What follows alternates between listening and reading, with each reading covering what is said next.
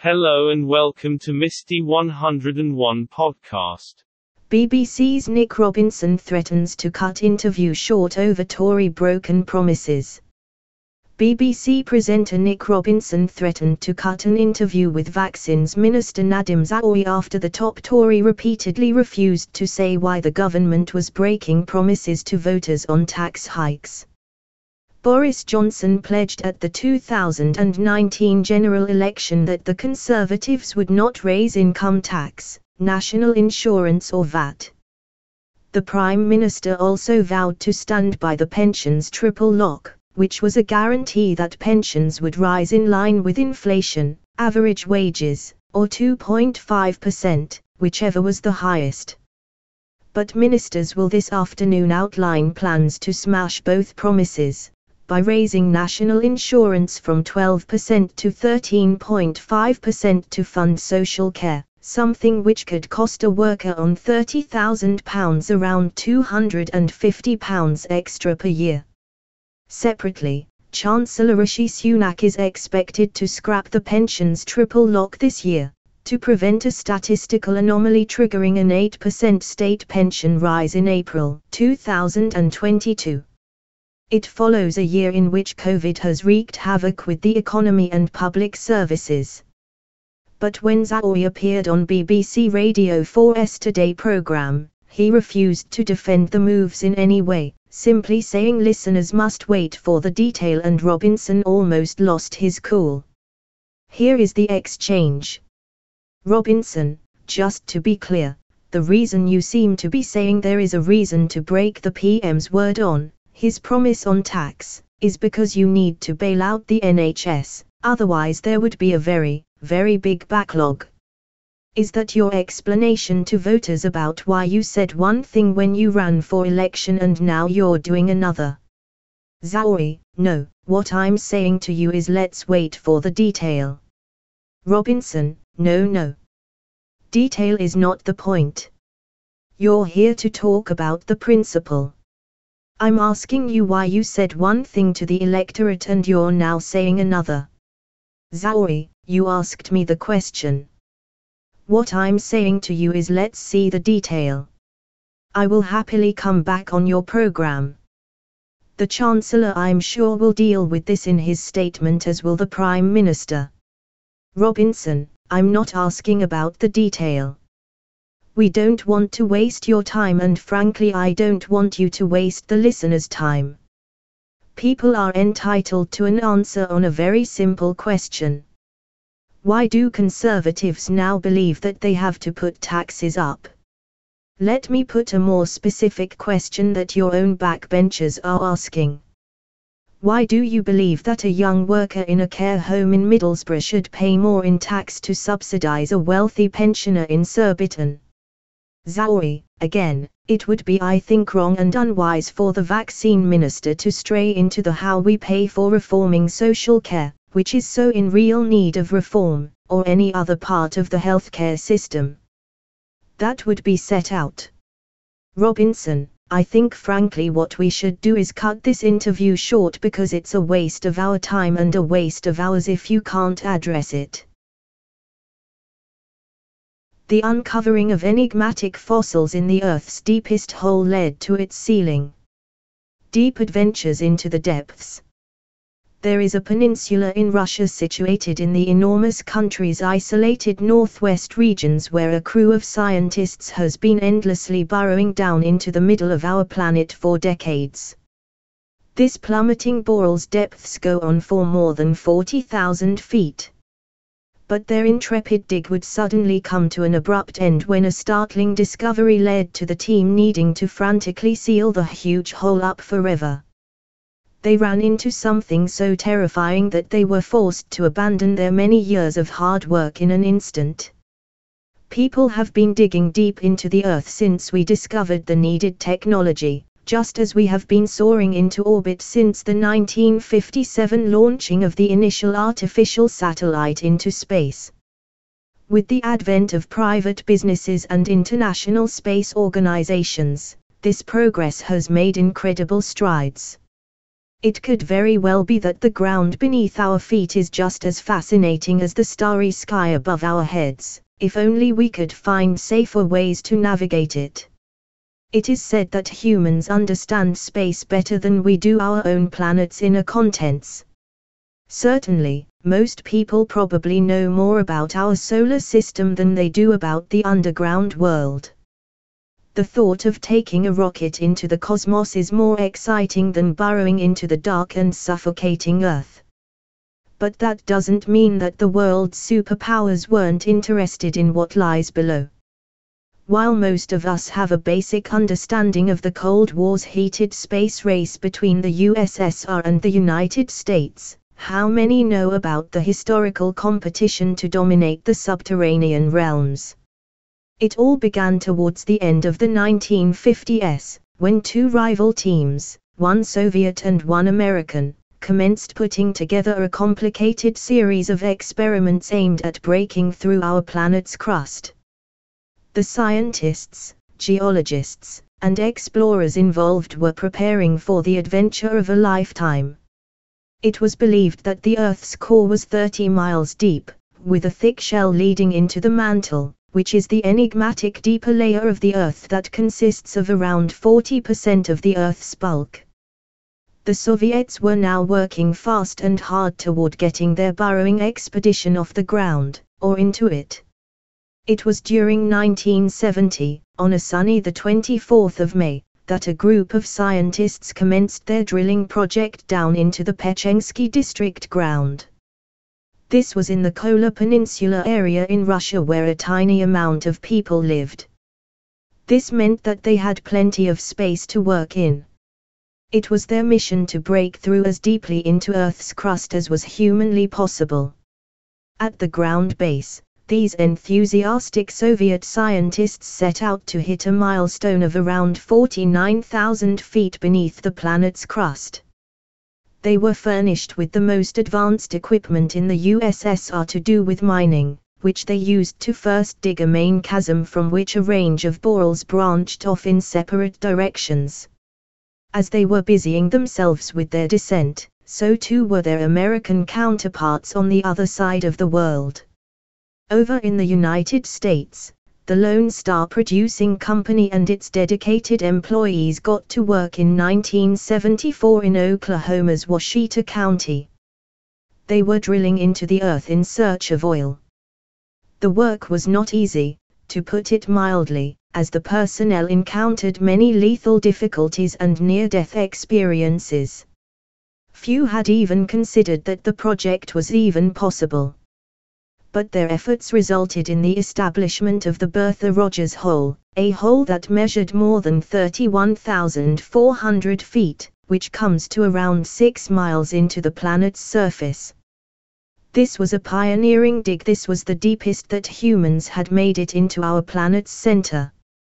But despite the drillers' best efforts, they were unable to strike black gold. And although the Bertha Rogers Hole would become the deepest one on Earth, there was an even more adventurous mining mission that would take place in 1979. On June 6 of that year, a coal borer known as SG-3 went even further down. 4 years later, this hole was deepened to an astonishing 39,000 feet through the planet's coating. Despite its phenomenal depth, its width was just 9 inches. The Kola Peninsula scientists were now satisfied with their record-setting achievement and for the time being took some time off burrowing. The following year saw plenty of other parties taking tours of the jaw-dropping project. Can you imagine looking down into such a hole? But it wouldn't be long before the Russian scientists felt the itch to explore further. A year later, the project recommenced. But this time, it would not go on for very long when a devastating technical issue brought the drilling to a grinding stop. Some obstacle had fallen into the team's path, one which there seemed no way around. That is not to say that the crew gave up hope, however, as the scientists simply returned to a less deep borehole measuring 23,000 feet below the Earth's surface and got back to work. By the time 1989 arrived, their efforts had broken their previous record with a 40,230-foot drop, which came to 75 miles. The team was inspired, and this now decade-long mission was bound to go on until the end of the 90s, where they would break past the 44,000 feet mark. Had they gone too far? To add to their estimated achievements, they were sure that the beginning of 1993 would see them hit the 49,000 feet depth. Ordinary humans had not even been able to imagine what life at this level looked like. What they also didn't know was that underneath the isolated tundra in Russia, one shocking enigma lay waiting for the Soviet crew.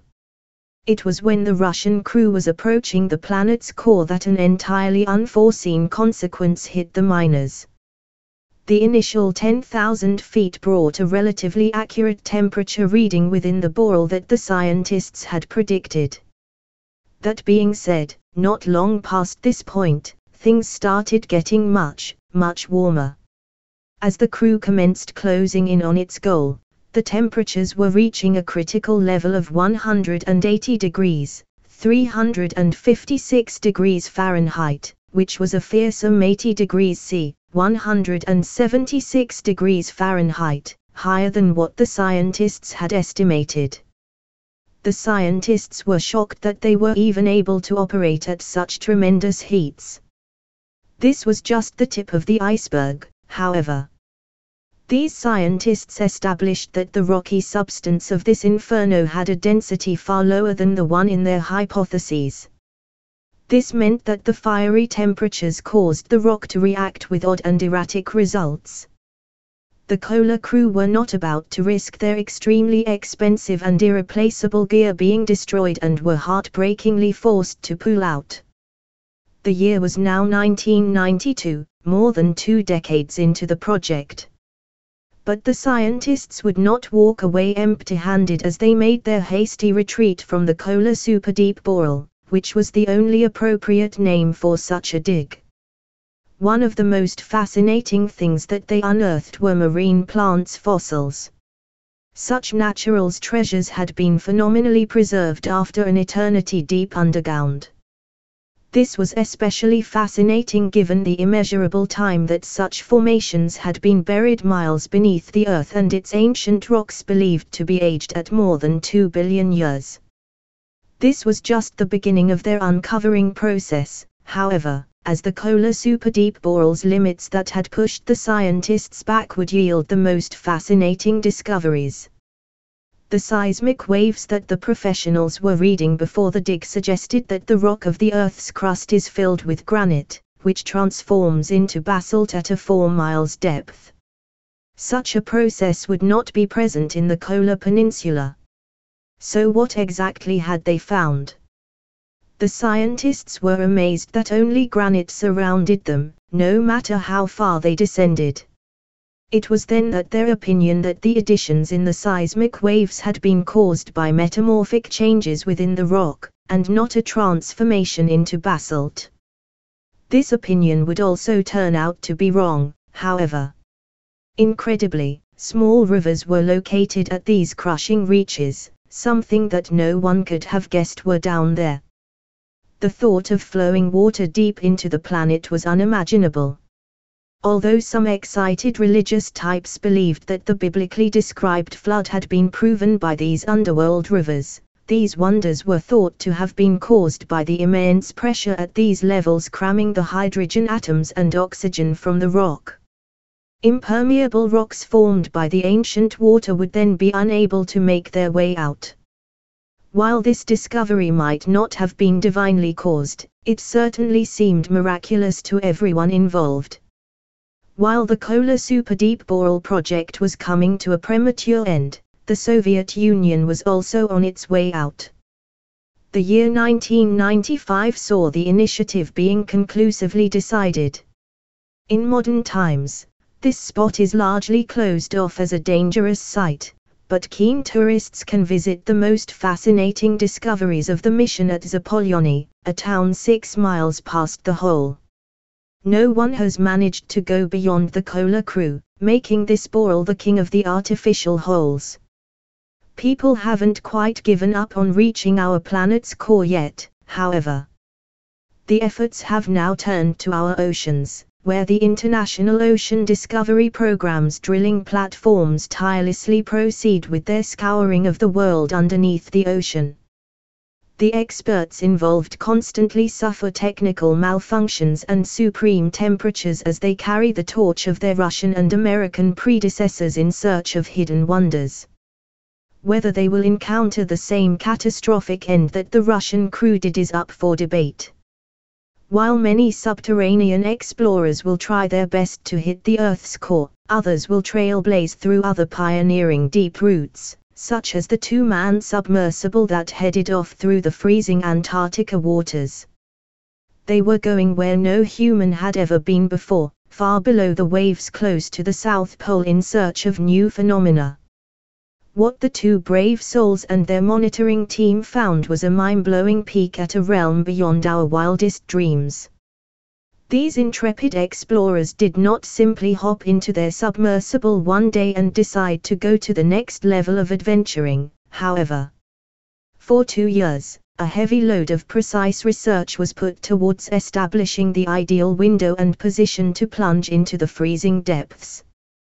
2 years might seem like a long time, but it was a necessary effort, given that we as a species are better aware of our solar system's neighbors than our own home's watery depths. It might sound crazy, but we know more about Mars's barren landscapes than we do about our ocean's floors that extend 4 miles far beyond our beaches. Let us try to establish the scale of things.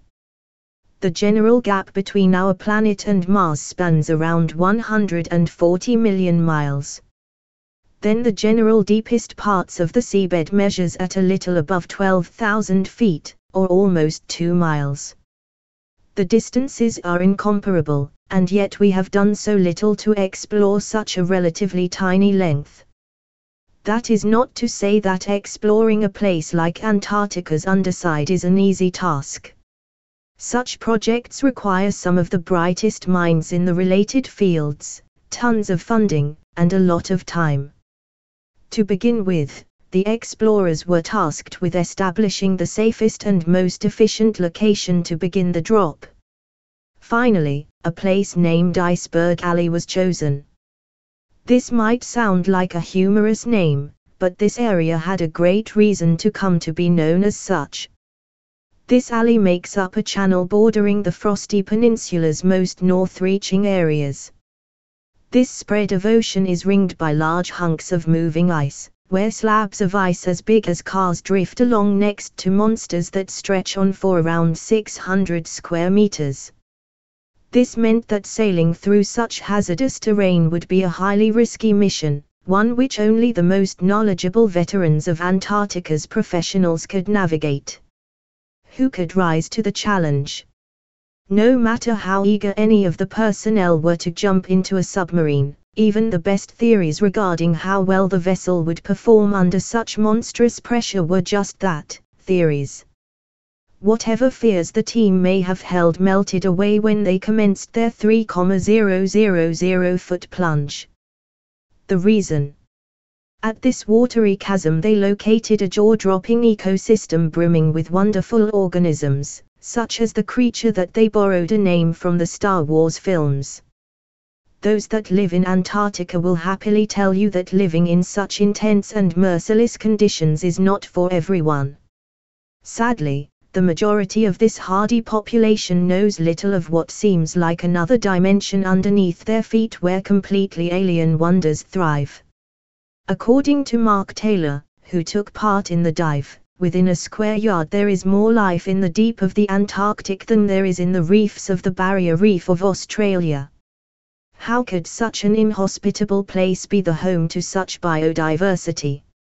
For one, the marine snow uncovered by the scientists under Antarctica went deeper than anything that Dr. John Copley of the University of Southampton had witnessed throughout the entire Earth's seas. You might be wondering just what marine snow is. This is essentially a vital component of the seabed that permits life to thrive in such otherwise unlivable conditions. This much marine snow had something crucial to do with the wonderful ecosystem that the submarine crew had stumbled upon.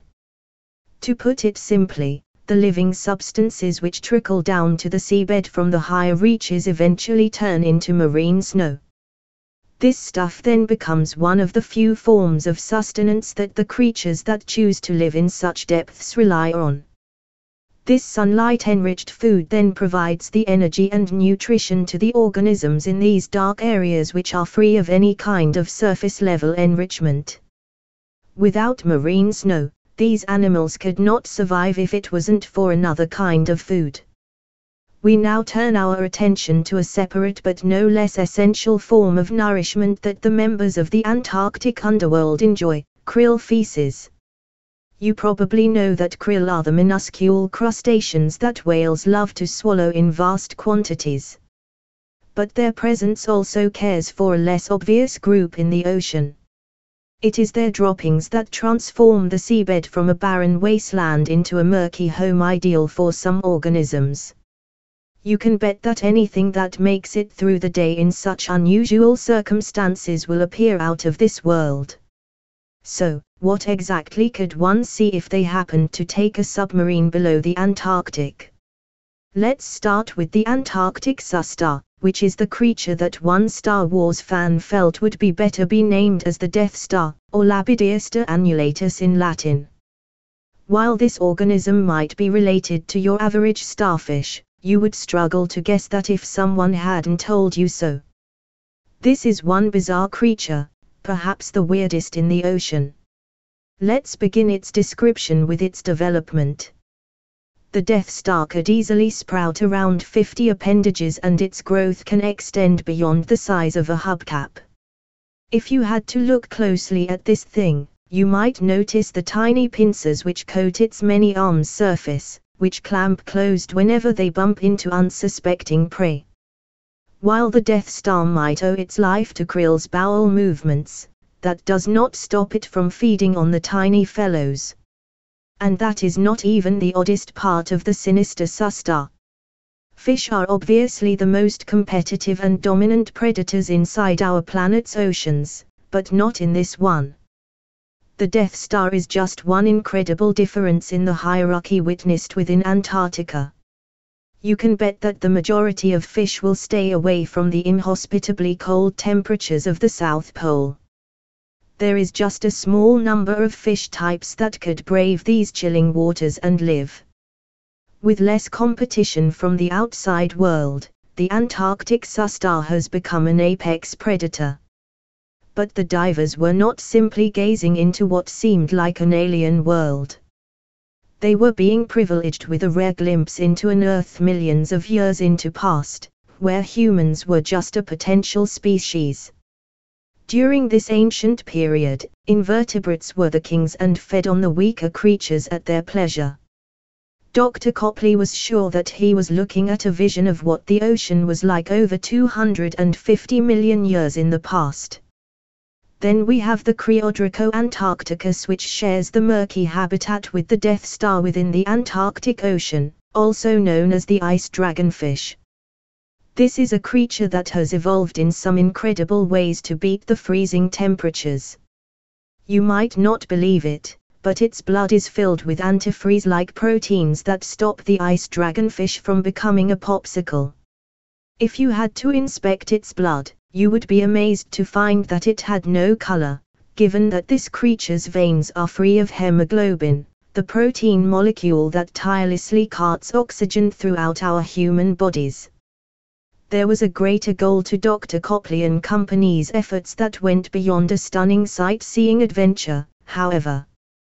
While they came face to face with all manner of weird and wonderful sea creatures in a pioneering marine biology expedition, they wanted to learn some crucial coping mechanisms from them. Just how life manages to thrive in such crushing conditions beneath the Antarctic Ocean could easily inspire new developments in the team's conservation strategies across the South Pole. In an interview with the BBC, Dr. Copley spoke of how, on these dives, we watched the everyday lives of Antarctic deep-sea animals, helping us to understand them much better than studying specimens collected by nets or trawls from ships. And, it's helping us to investigate how our own lives are connected to this remote yet fragile environment. This is certainly a delicate ecosystem, and the last thing that Dr. Copley wanted to do was disrupt its sensitive flow. But it isn't just the most out-of-the-way sections of the ocean that are an enigma. Many of the safer and warmer parts of our seas are still shrouded in darkness. Dr. Copley also wished to inspire further deep-sea dive projects in his counterparts across the world.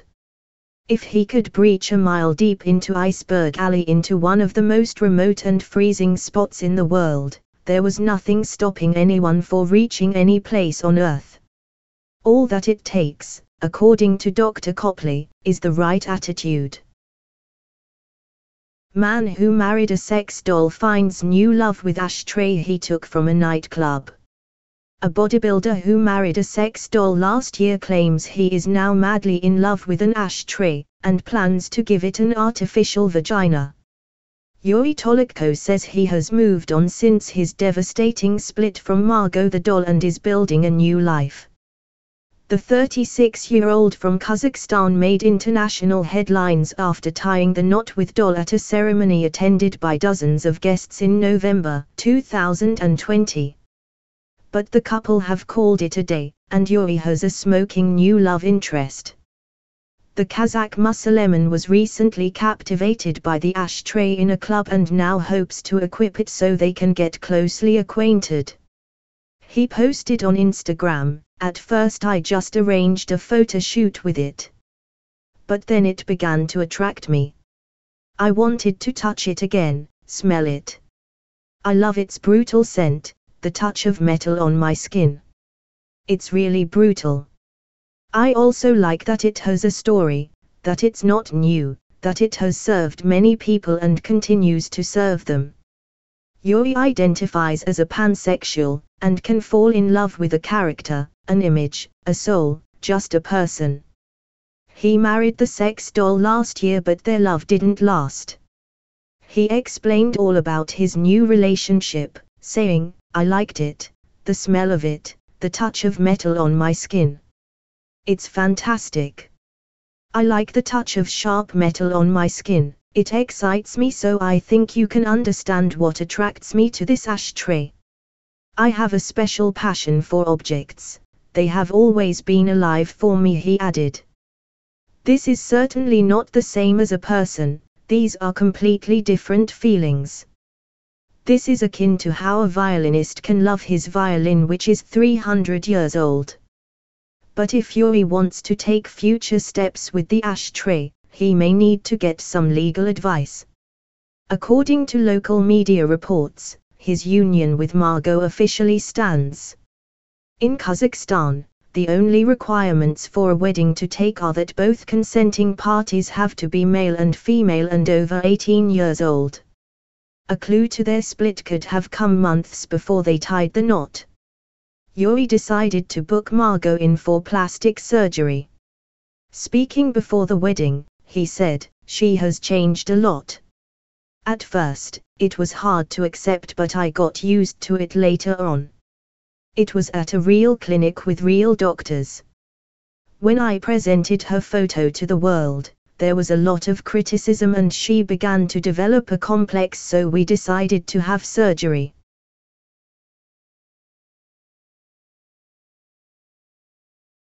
Welcome back, this is Misty101.com podcast. Visit www.misty101.com for great offers, read reviews and blogs, free shipping and great service, subscribe and get notification of new offers and discounts. Stay tuned. How to make a living on the internet and exactly how much you can expect to earn per follower, subscriber, or sponsored post. Two 20-somethings enter a ring to settle their differences with a good old-fashioned fist fight. Normally, a public brawl like this might become a spectacle. This year, it made history. If you're under the age of 25, you may recognize this event as Logan Paul vs. KSI, an amateur boxing bout between two of YouTube's biggest stars. The fight garnered over 1 million viewers on YouTube's pay-per-view platform and 21,000 live spectators at the Manchester Arena, making it the fourth most watched boxing match ever. Between ticket sales and sponsorship deals, rough estimates put the pair walking away with $50 million each. Not bad for two dudes who, to anyone outside the YouTube bubble, seem to have come out of nowhere. Of course, it's actually taken years of dedication for these influencers to make an event like this possible. Logan Paul, 24, has been making online videos for the past 14 years, KSI, 25, for the past decade. Deep down, we all want to be influencers, though social media has watered down the word's meaning, it still taps into something universal. We want people to listen to us and respect us. While Logan Paul and KSI are certainly outliers, achieving influencer status in your own niche is pretty doable. Here's how. The journey. Your journey to influence will be paved with money. There are 4 milestones worth considering. 1. Making any money at all, $1 per month. 2. Making an interesting amount of money, $500 per month. 3. Making a living, $2,000 per month. 4. Making a lot of money, $20,000 per month. Depending on your platform, the number of followers you need will differ, but the ways to make money are the same. Running ads alongside your content. Sponsorship deals with brands. Direct donations and subscriptions. Hawking your own wares. Here's how many followers you'll need to hit each milestone. YouTube. The YouTube Partner Program is the platform's official monetization route.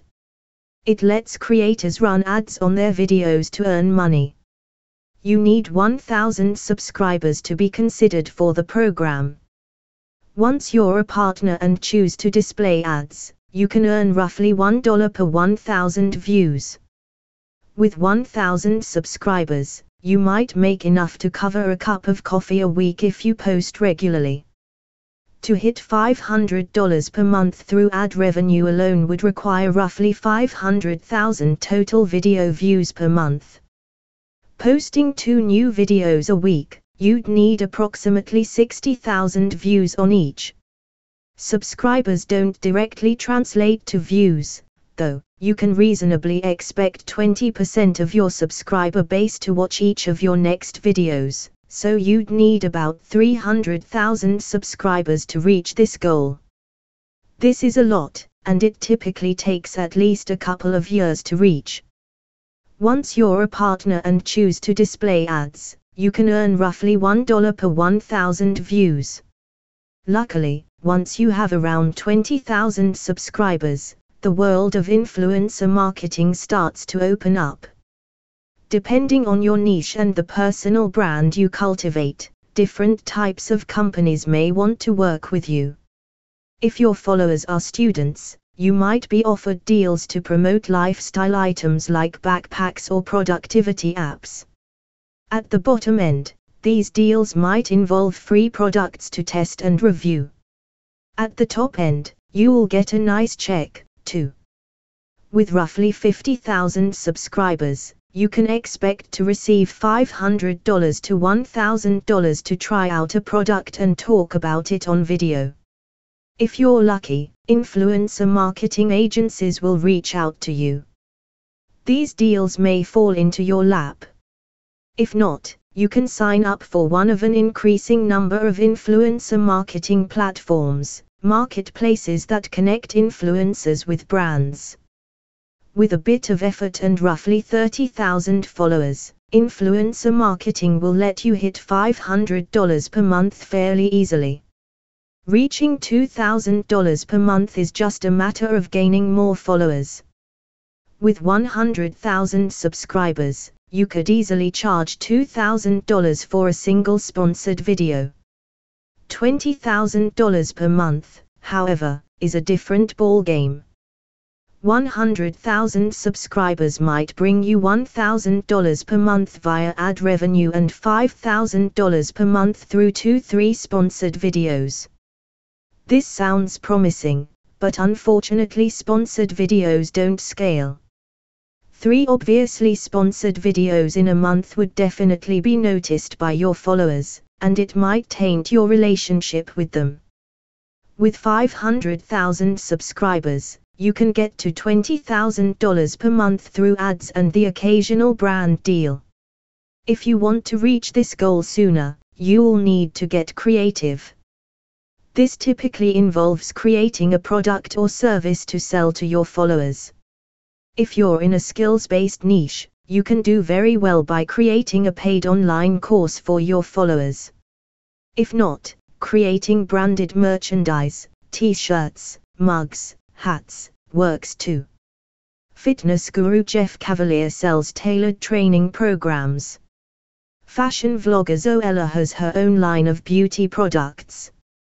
Brothers Jake and Logan Paul each have their own clothing brands, as do many other popular vlogging personalities.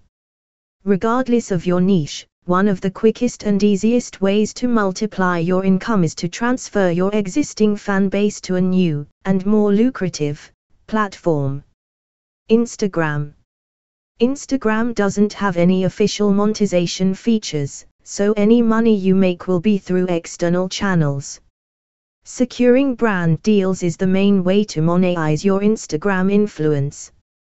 This becomes possible once you hit 5,000 followers. The payout at 5,000 followers isn't much, free product samples, or $50 if you're lucky, but it's a start. Instagram is the leading platform for influencer marketing in terms of volume, but market rates are slightly lower than YouTube. Justifiably so, scrolling through an Instagram feed demands less engagement than watching a YouTube video. If you have 100,000 Instagram followers, you can charge approximately $1,000 for a sponsored post. As a creator, you can get away with posting more sponsored content on Instagram than on YouTube. The Stories feature lets you create posts that disappear after 24 hours, so there won't be a permanent record of your #sponken. Using this together with normal sponsored posts, you can get away with posting twice as much sponsored content on Instagram as on YouTube. Hitting the $2,000 per month milestone is manageable with 100,000 followers and a few sponsored posts every month. At 50,000 followers, you might be able to secure deals for around $500 per post if you're lucky, but closer to 100,000 followers makes it more feasible. Hitting the $2,000 per month milestone is manageable with 100,000 followers and a few sponsored posts every month. $20,000 per month, once again, comes down to creating products and services to sell to your followers. That is, unless you're willing to wait until you have more than 1 million followers, at which point, sponsored posts become much more lucrative. Twitch. Twitch has made monetization a core focus of its product, unsurprising, given that it was created in 2011, when influencer marketing was beginning to take off. While other platforms are built on interactions between followers and creators, Twitch distinguishes itself by allowing followers to interact with one another via a live chat box. This creates a sense of community that the platform exploits well. There are a few ways to make money on Twitch, starting with the affiliate program. You need only 50 followers to be considered for the program, which gives you access to 3 of Twitch's monetization features. 1. Direct subscriptions. Followers can give you a monthly subscription fee of $4.99, $9.99, or $24.99 in return for vanity upgrades. 2-bit revenue, followers can support you by spending bits, the platform's internal currency, to cheer you on during your stream. 3 game sales, when followers buy a copy of the game you're streaming via your page, you receive 5% of the revenue. These are, in part, acts of performative loyalty. Subscribing early on to an up-and-coming streamer is the new discovering a band before they were cool. Your reward on Twitch is a badge of honor in emoji form next to your username. It enables other viewers in the live chat, and the streamer themselves, to see your level of devotion. At a small scale, direct subscriptions are the most reliable revenue stream. If you're reasonably entertaining, you can expect roughly 1% of your followers to subscribe, so 10,000 followers might make you around $500 monthly. This scales all the way to the top end, albeit with a decrease in the subscriber-follower ratio as your reputation grows. Once again, with a bit of creativity, you can find other ways to monetize your audience. Ninja, Twitch's most popular streamer, makes $5 million per year from the platform, $3 million of which is through direct subscriptions. If you ever make it into the top 1 to 2% of streamers, you'll have the chance to become a Twitch partner. This lets you show ads on your stream. However, with ad blockers drastically reducing ad impressions, many streamers decide it's not worth the bother. Blogging. This is a difficult one to pin down, as there's no single platform that dominates the blogosphere.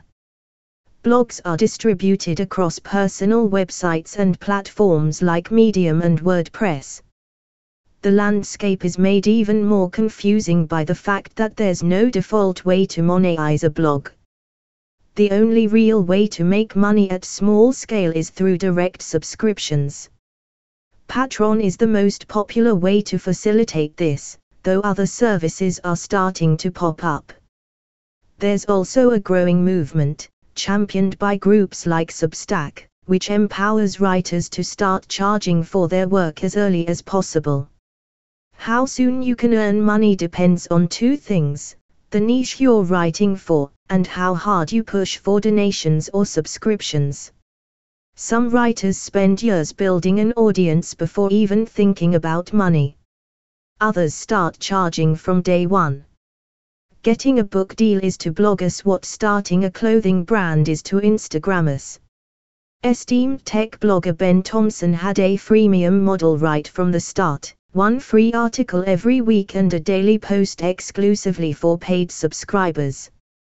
Bill Bishop, a leading voice on China, did the opposite. He wrote for free for 6 years before going fully paid.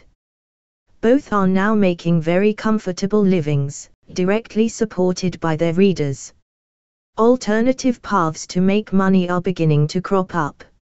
Medium now has paid memberships that give readers access to stories behind the platform's metered paywall, and writers earn a cut of the membership fees. The payout varies significantly. The top 50% of authors in the partner program earn money, with the top 10% earning over $100 per month. The top metered story in a given month typically generates $2,000 to $5,000. For hobbyists, Medium's solution is a pretty good deal. The recommendation system makes it possible for new writers to get eyes on their work from day one, and earning $500 to $2,000 per month is, with a bit of dedication, achievable. $20,000 per month is currently not. The top grossing writer in a month makes almost $10,000, but it's still early days. Medium began allowing writers to monetize last year. There's no playbook to hitting $20,000 monthly by blogging. The subscription model has done it for some, Ben Thompson and Bill Bishop via their sites, and soon Tim Urban via Patreon, but others have to look further afield. Getting a book deal is to blog us what starting a clothing brand is to Instagram us. Tim Urban gained notoriety through Wait But Why and is now writing a book. Eric Barker of Barking Up the Wrong Tree did the same, and Ben Allin just released Math with Bad Drawings. Above a critical mass of popularity, advertising and sponsorships can be similarly lucrative. John Gruber's Apple blog, Daring Fireball, 2.5 million monthly visitors, has a single sponsor each week and generates roughly $35,000 per month. Once again, the niche matters. Philosophy blog Slatester Codex gets 1/5 of Daring Fireball's traffic but only generates 1/10 of its income via ads. Writing is a medium that's more about the message than the messenger, so the culture around blogs is less accepting of clickbait.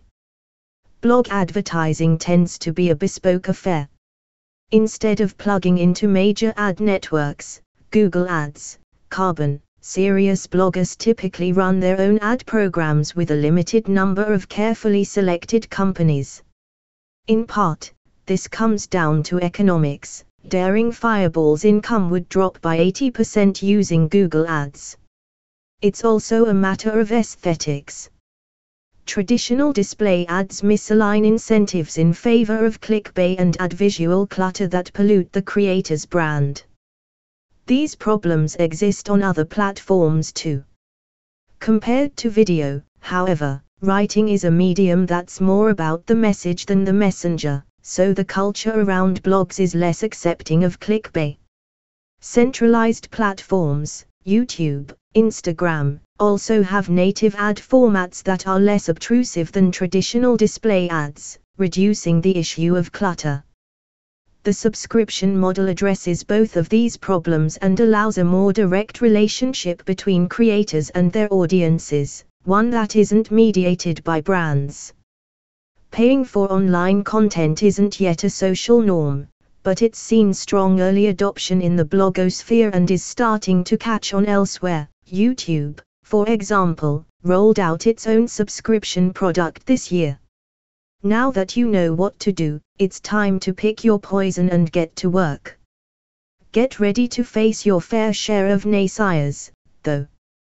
There are definitely problems with the influencer ecosystem, not least its effects on young people's mental health and on influencers themselves. I'm optimistic that we'll figure these out. We could dismiss the movement with jeers of 15 minutes of fame and famous for being famous. We shouldn't. The internet has taken power from traditional media gatekeepers. It's democratized fame, letting anyone achieve celebrity. And in doing so, it has revealed a fundamental human truth: we each have a great deal of value to provide to others. All we need to do is share a part of ourselves with the world. We are asking for your support. You can make your donations on our website www.misty101.com on podcast page. We hope that you have enjoyed the show. We thank you for being with us and your support. Goodbye till next time.